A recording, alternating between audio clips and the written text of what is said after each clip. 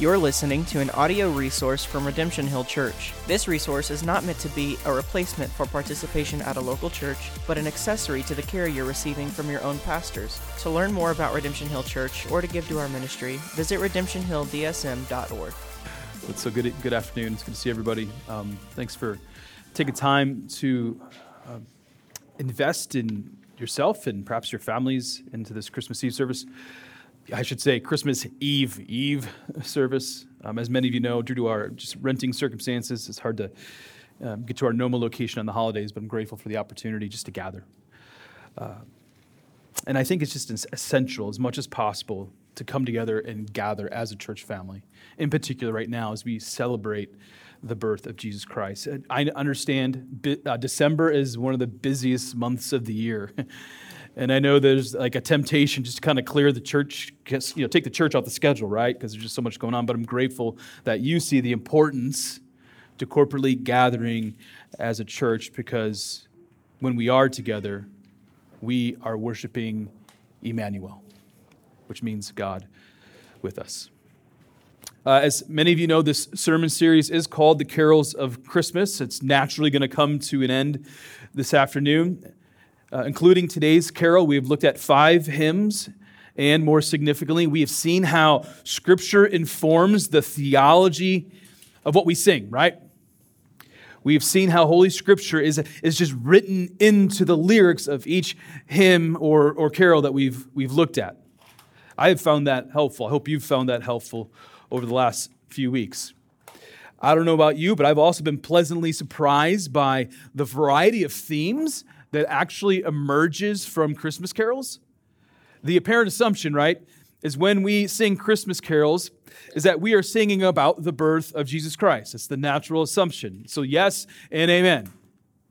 But I want to remind you of a few other themes that we have seen and sung about during Advent. We just sang one of the songs, O come, Emmanuel, is clearly written with the prophet Isaiah on the mind. And Isaiah was all about prophesying about a future Messiah. But it is not only the first advent of Jesus Christ that was on the mind of the author of this particular carol, but the second advent of Jesus Christ. So when we sing, O come, Emmanuel, during the Advent season, we can be praising God for the birth of Christ, and we look forward to his return. So that was like the first carol that we looked at. Second carol, Hark the Herald Angels Sing, is about praising God for the birth of the Messiah. It is unapologetically a hymn based upon Luke 2, verses 8 to 14. And for the record, it might be my favorite carol. Like if I had to kind of look at the catalog, when that one comes on, I'm just blurting it out. So that was the second one we looked at. Third one is O Come All Ye Faithful. It's one of the most popular hymns of the 20th and 21st centuries. It's a carol, as you know, if you just read the lyrics, it's about adoration. The chorus makes it clear. Come, let us adore him. Couldn't be more clear. Last week, we looked at Go Tell It on the Mountain. And it took us into a direction, I didn't initially think about this when I started that sermon, it took us into a direction of evangelism. If you have been saved by the grace of the gospel, then you have actually been propelled to a place on the mountain where you are proclaiming the gospel of Jesus Christ. You are proclaiming God's goodness to the people who are at the base of the mountain. So go tell it on the mountain. Of all the carols that we've gone through, my appreciation for this one grew the most. And today, as you can tell from the handout, we are looking at joy to the world. As the title suggests, this is a hymn about joy going out into the entire earth. What I'm going to show you in a moment is that this hymn does not just speak about true statements, like about God, but its foundation is Psalm 98, which is why Andy read Psalm 98 a few moments ago. When this hymn was written, you need to imagine that the author had his Bible on the table, opened up to Psalm 98. He's just thinking about, I'm going to write another hymn, and there it is, Psalm 98. So that is where we've been and where we're going to go right now. So let me pray, ask for God's help, and then we'll dive right in. Heavenly Father, we thank you for this opportunity and even in this space for us to gather Thank you that we get to come freely and sing praise to you. And now we look to your word. Yes, we look at this precious carol, but at the end of the day, we look at your word, coming underneath your word, knowing it is authoritative and instructive and helpful for our lives. So in the power of the Spirit, I trust that you are at work. And these dear friends that are in front of me, Lord, I pray that you keep my mouth from error. I pray that in the only name I can pray, in Jesus' name. A couple days ago, I turned on the car radio, and I immediately heard these commentators make this particular phrase. And I didn't even know the context. I just heard the phrase, tears of sorrow and tears of joy. And as soon as I heard that, I turned off the radio. Because I started contemplating that contrast. Someone who has tears of sorrow, someone who has tears of joy. Since Genesis 3, the world has been giving us every reason to have tears of sorrow, right? Sin, sickness, personal conflict, and wars between nations have cultivated numerous opportunities to be sorrowful. What happens to your heart after you turn on the news or go to that favorite website of yours for 5 minutes? You can feel hopeless, scared, concerned, dejected, right? I know that's been in my heart from time to time. When you feel this way, your mind might race to the worst possible conclusions, only compounding like this sense of sorrow. But I would be remiss if I did not point out all the reasons to have joy. The birth of a child, right? I'll never forget when our kids were born. So much joy, right? The all-clear diagnosis from the doctor. The unexpected promotion at work. For all the reasons for tears of sorrow, there is also every opportunity for tears of joy, if we're willing to see and acknowledge the reasons for joy. And on the whole, I think this is how people live. I don't think this is like a Christian thing. I think it's just people in general. They live in this constant battle, a tug of war, if you will, between sorrow and joy. And sometimes in this tug of war between sorrow and joy, apathy can kick in, or even indifference. Like, I don't even want to deal with the tug of war. It's so exhausting, so why not just push both away? Just push them out. But what if I told you that the tug of war going on perhaps in your life or in your soul can cease? Not because of apathy or indifference, but because of Christ. What if I could help you see from God's word that you have every reason to be joyful? I think Psalm 98 and today's hymn leads us into this direction. It seems to me that what we read in Holy Scripture and with Joy to the World, that Christians can choose to be joyful, even in the midst of trials you experience or the sorrows that you face. What I want to help you to see is that there is not a contrast here between sorrow and joy. That's how we paint it. But there actually isn't supposed to be a contrast. They are not two sides of the same coin. But we can agree with the Apostle Paul, who said in 2 Corinthians 6, I am sorrowful, yet always rejoicing. I am sorrowful, perhaps, yes, but always rejoicing.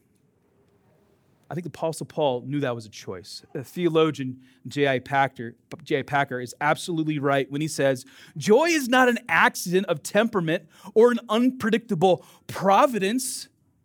Joy is a matter of choice.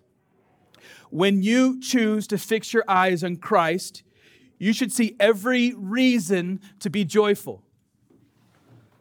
So how did this song of joy come about? Why did this song end up on the list of every Christmas caroler? Well, I obviously told you it's because of Psalm 98, but what about the history connected to that? The original author of Joy to the World is Isaac Watts. If you don't know the name, you might know of some of the other hymns that he wrote. A favorite of mine that we sing here at Redemption Hill is When I Survey the Wondrous Cross. That's an Isaac Watts hymn. In 1719, Watts published a book of poems called The Psalms of David. Watts interprets the Psalms with a particular focus on the work and person of Jesus Christ. In other words, Watts was picking his Old Testament Psalms up, and then he wanted to write about the Messiah in the Old Testament. Psalm 98 was one of his favorite Psalms.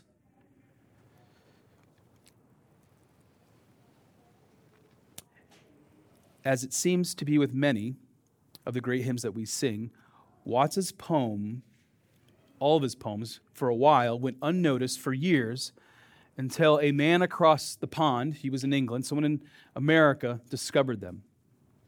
Lowell Mason also loved poems. He was a poet, and he loved music. And after Mason read Joy to the World, he set the words to music. And since then, Joy to the World has become the most published Christmas carol in America and Canada, according to the Dictionary of North American Hymnology. Didn't know that was a thing until I read it, right? What is unique about Joy to the World is that it didn't undergo much change from the moment it was penned until today. For the most part, we are singing what was written down by Watts in roughly 1719. But here's the prevailing truth about Joy to the World. It was not originally written to be a Christmas carol. Watts wrote Joy to the World to highlight the arrival and presence of Christ in his second coming, much like O Come, Emmanuel. Nonetheless, this hymn in Psalm 98 tell us about the joy that we need to choose to have because of the gospel of Jesus Christ. The more I read and studied Psalm 98 and Joy to the World, the more my appreciation grew for the brilliance of Watts. Watts helped me answer 3 questions about joy that I want to share with you right now. And again, he's drawing right from Holy Scripture. First question, who is the source of joy, right? I know the answer is obvious, but I'm going to unpack that answer in a moment. Here's the second question. How do you respond to the source of joy? If there is a source of joy, how do you respond to that? I think we've got to answer that question. And one final question I want to answer. How does the pursuit of joy impact your everyday life?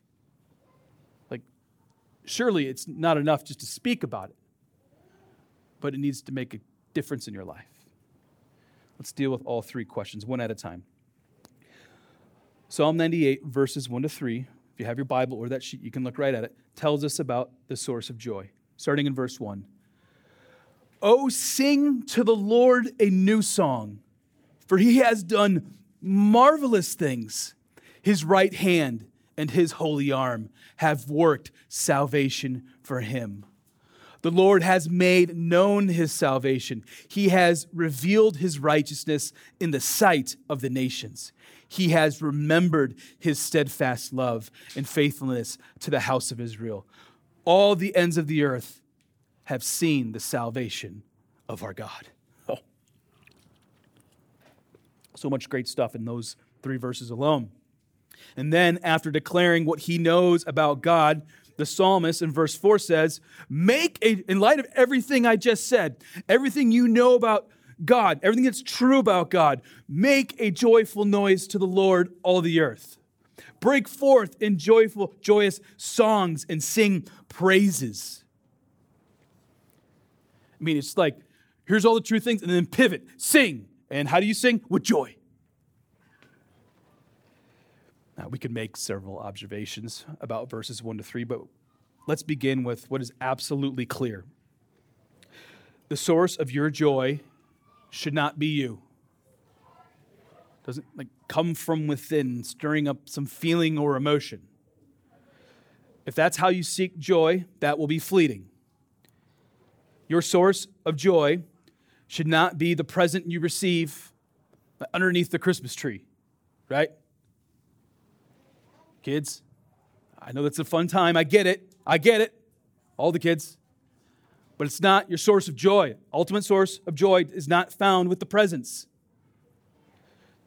The source of your joy is not even your spouse or children. The source of ultimate joy is the Lord. Yes, you can be joyful for what the Lord gives. Absolutely. For example, I thank God for the joy I receive because of my wife, Charisse.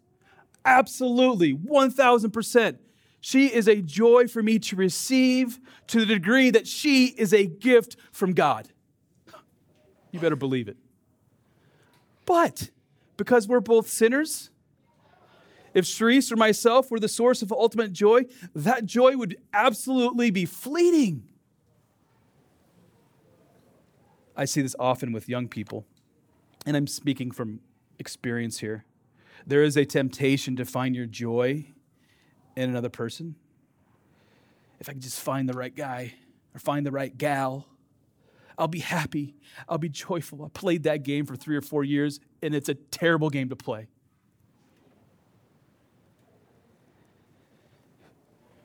If you're tempted to find your ultimate source of joy in someone else, whoever that might be, then you need to allow Psalm 98 to minister to you and do some rewiring in the heart. Look at what the psalmist says about the Lord in verse 1. The Lord has done, note this phrase, marvelous things. The phrase marvelous things is ambiguous, but that, I think, is on purpose. After we read verse 1, our mind should begin a catalog of all the marvelous things that God has done in history. God, who is the source of our joy, has, how about created the universe ex nihilo, like out of nothing. That's kind of a big deal. The Lord led Israel out of slavery and out of Egypt, and in doing so, split an entire sea in half. The source of our joy was with Israel as they were wandering through the wilderness, gave them manna, water from a rock. The one who is the source of our joy caused the walls of Jerusalem to fall down, thus giving the city to the people. Like, you read that story, and initially you're like, all the music must have allowed the walls to fall. They all grabbed their trumpets, right? No, it was the Lord who did that. The source of our joy, the Lord, can will the earth to shake and water to fall from the sky. The one who is the source of our joy can even make a donkey speak. Like, why? I don't know. Suppose just to make the point, the Lord can do that. He is the source of our joy. If I could sum up these verses that we read in Psalm 98, it would be to say that we are not in short supply of naming the marvelous things that the Lord has done in history. We're not in short supply there. What we are in short supply is remembering the marvelous deeds of the Lord. We need to remind ourselves of what the Lord has done, because everything that the Lord has done in history is meant to point to salvation and the one who saves. In verses 1 to 3 of Psalm 98, you see that word, salvation, come up 3 times. In the Hebrew, that word can also mean deliverer. It also means to be victorious. The reason why ultimate joy is found in the Lord is because He offers a victorious salvation for His covenant people. Verse 1 and verse 2 of Joy to the World, going now to the hymn, pick up this theme. You can read it in the handout. Joy to the world, the Lord has come. Let earth receive her King. Joy to the earth, the Savior reigns. Let all their songs employ. We sing with joy because the Savior is come. Watts was actually very specific with that phrase. The Lord is come. The Savior is come. And now the Lord Jesus is ruling and reigning over all things. Like, take note of how the psalmist tells us that the Savior is ruling and reigning over the world. It says in verse 2 that the Savior has revealed His righteousness to the nations. Right now, there's this battle of like, how do we judge between right and wrong? And I would just simply say, the God who created and sustained the world, He is the one who judges with righteousness. He has revealed His righteousness to the nations. In verse 3, it says that the plan of salvation has been seen throughout the entire earth. Romans 1 confirms that. No one was without excuse. In verse 4, we read that the earth is to make a joyful noise to the Lord, which I'll talk about in a moment. In verse 7, we read that the world has responded to the coming Savior. And in verse 9, we read that the Savior, again, there's that word, same as righteousness, will judge the world. I point out these seemingly interchangeable words to show you that Jesus is not only the Savior over your soul, but He is actually the Lord over all things. Joy to the world picks up on this pattern. It rightly uses earth and world interchangeably throughout the hymn.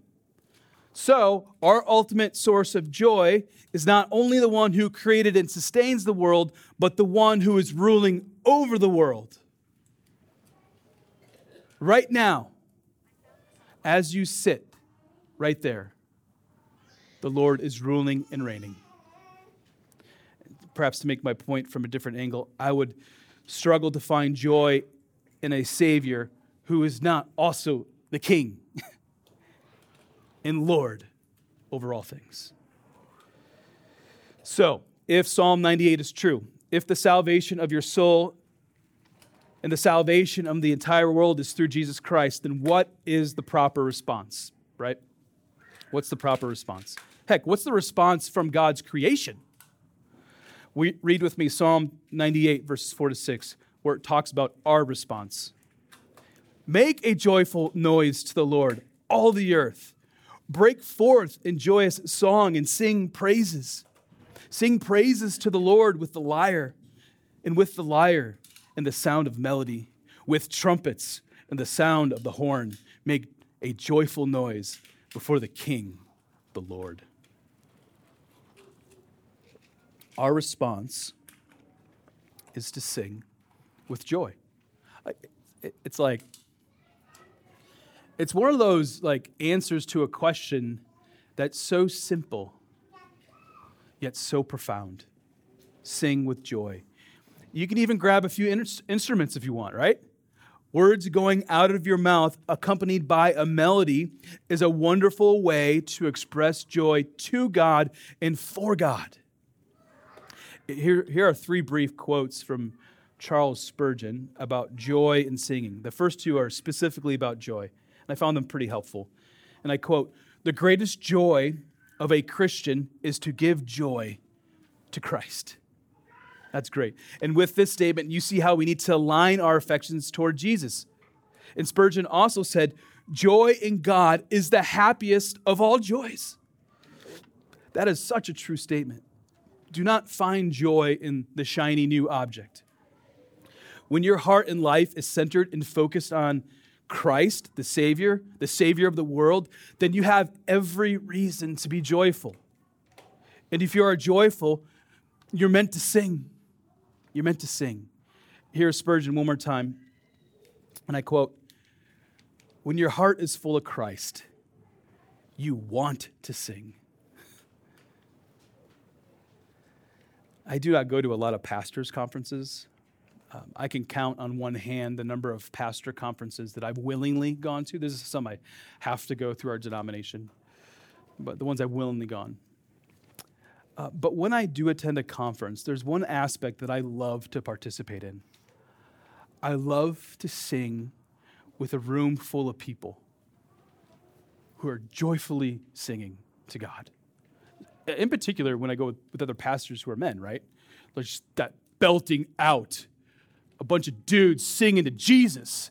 Give me that every day of the week that ends in Y. I love that. Now, it's not to say I don't love the ladies who sing.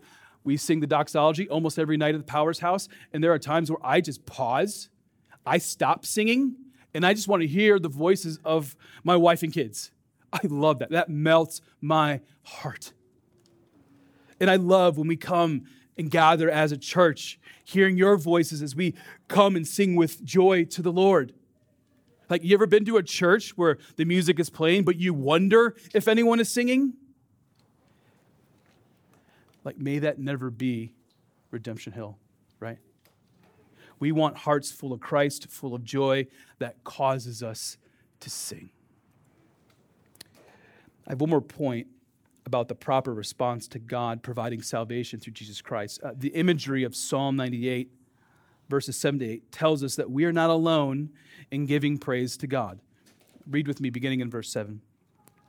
Let the sea roar and all that fills it, the world and those who dwell in it. Let the rivers clap their hands. Let the hills sing for joy together. There's that word again, joy. With the Bible opened up next to him, Isaac Watts penned these lyrics. Joy to the earth, the Savior reigns. Let all their songs employ, while fields and floods, rocks, hills, and plains. And then, of course, we get into repeat the sounding joy. Now, of course, generally speaking, inanimate objects do not sing to God. If the Lord willed it, I'm sure it'll happen. But generally speaking, that's not how it works.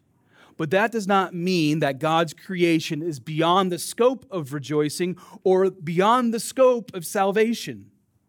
When sin entered the world, it affected everything. Like we read in Romans 8 that creation groans for redemption. Creation groans to be set free. And we know there will be a day when Christ will return to redeem all things finally and forever. So reading something like this from Psalm 19 or Psalm 98 is not surprising. It's not surprising at all. For Christ will redeem everything. He will restore everything. So allow me to tie a few ideas together. We sing joy to the world because of what the Lord has done throughout history, the mighty deeds of the Lord. We sing joy to the world because God has not left sinful humanity without hope. God has given you a Savior, Christian, a Redeemer. We sing joy to the world because of what God is doing right now. The kingdom of God has been established, and God is currently working through His church to reach the nations. We sing joy to the world because of what God is going to do. After every tribe and tongue and nation is reached with the gospel, Christ will return and complete what He has started. The complete restoration and redemption of all things will happen through Jesus Christ. That's the second advent that we sing about. Again, your ability to sing for joy is not tied to how you feel. Your ability to sing joy to the world is not contingent upon your circumstances. Your ability to sing for joy has nothing to do, let's just get ahead of this, it's nothing to do with the 2024 presidential election. I'm just working ahead. Your joy is not contingent upon who wins that election or any other election. If anything, your emotions and circumstances have the potential to steal your joy. And here, I want you to listen carefully. Don't allow that to happen. Your ability to sing joy to the world rests upon the Word that became flesh, John 1:14. The Word became flesh and dwelt among us, and we know that's the person of Jesus Christ. The Son of God did not come into the world to hang out just to see what's going on with us humies, right? Nope. The path of reconciliation is through the cross and through the resurrection of Jesus Christ. If you are a follower of Jesus Christ, you have every reason to sing with joy. Every reason. And I'm not talking like some people who sing with joy, like you can just tell, like they're smiling and they're happy and they're jumping up and fine, that's fine, good. Or it might be just, I'm singing, man, I'm singing. And that's joyful too. This is not getting at your disposition. This is getting at your heart. Like I'm the emotional one of the family. So like, some people are more reserved, whatever. It's not what I'm talking about. Stay focused on Christ because He is the source of our joy. And we do respond with singing. That's one way. I have one more question to answer before I finish. If the Lord of heaven and earth is the source of your joy, how does that impact your life? Does joy in Christ impact your life, to say it very clearly? From Psalm 98, we've seen that the answer is to sing. If my heart is full of Christ, which means I have joy, then I need to sing. I've pressed that point. But here are some other ways joy in Christ impacts your life. We read Psalm 98, verse 3, that the Lord remembers His steadfast love and faithfulness. That's right there in verse 3. It's hard to see this in the English language, but covenantal language is being used here in the Hebrew.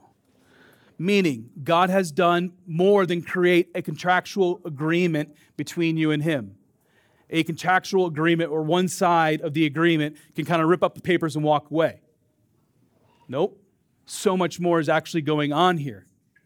God has assured you, Christian, that through the blood of the new covenant, you're his. He's not letting go.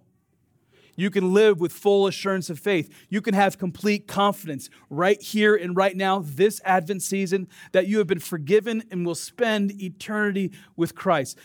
These assurances need to impact how you view your circumstances, like the bad day at the office, or that terrible thing that one person said to you for no particular reason. The bad news from the doctor or the presidential election. When you acknowledge that the way God sealed his covenant with you is through the blood of Christ, that assurance should cause you to be joyful. Yes, you will be confronted with trials of this world. That's inevitable. But you navigate this life with Christ, so choose to navigate it with joy. Let's pray. You're listening to an audio resource from Redemption Hill Church. This resource is not meant to be a replacement for participation at a local church, but an accessory to the care you're receiving from your own pastors. To learn more about Redemption Hill Church or to give to our ministry, visit redemptionhilldsm.org.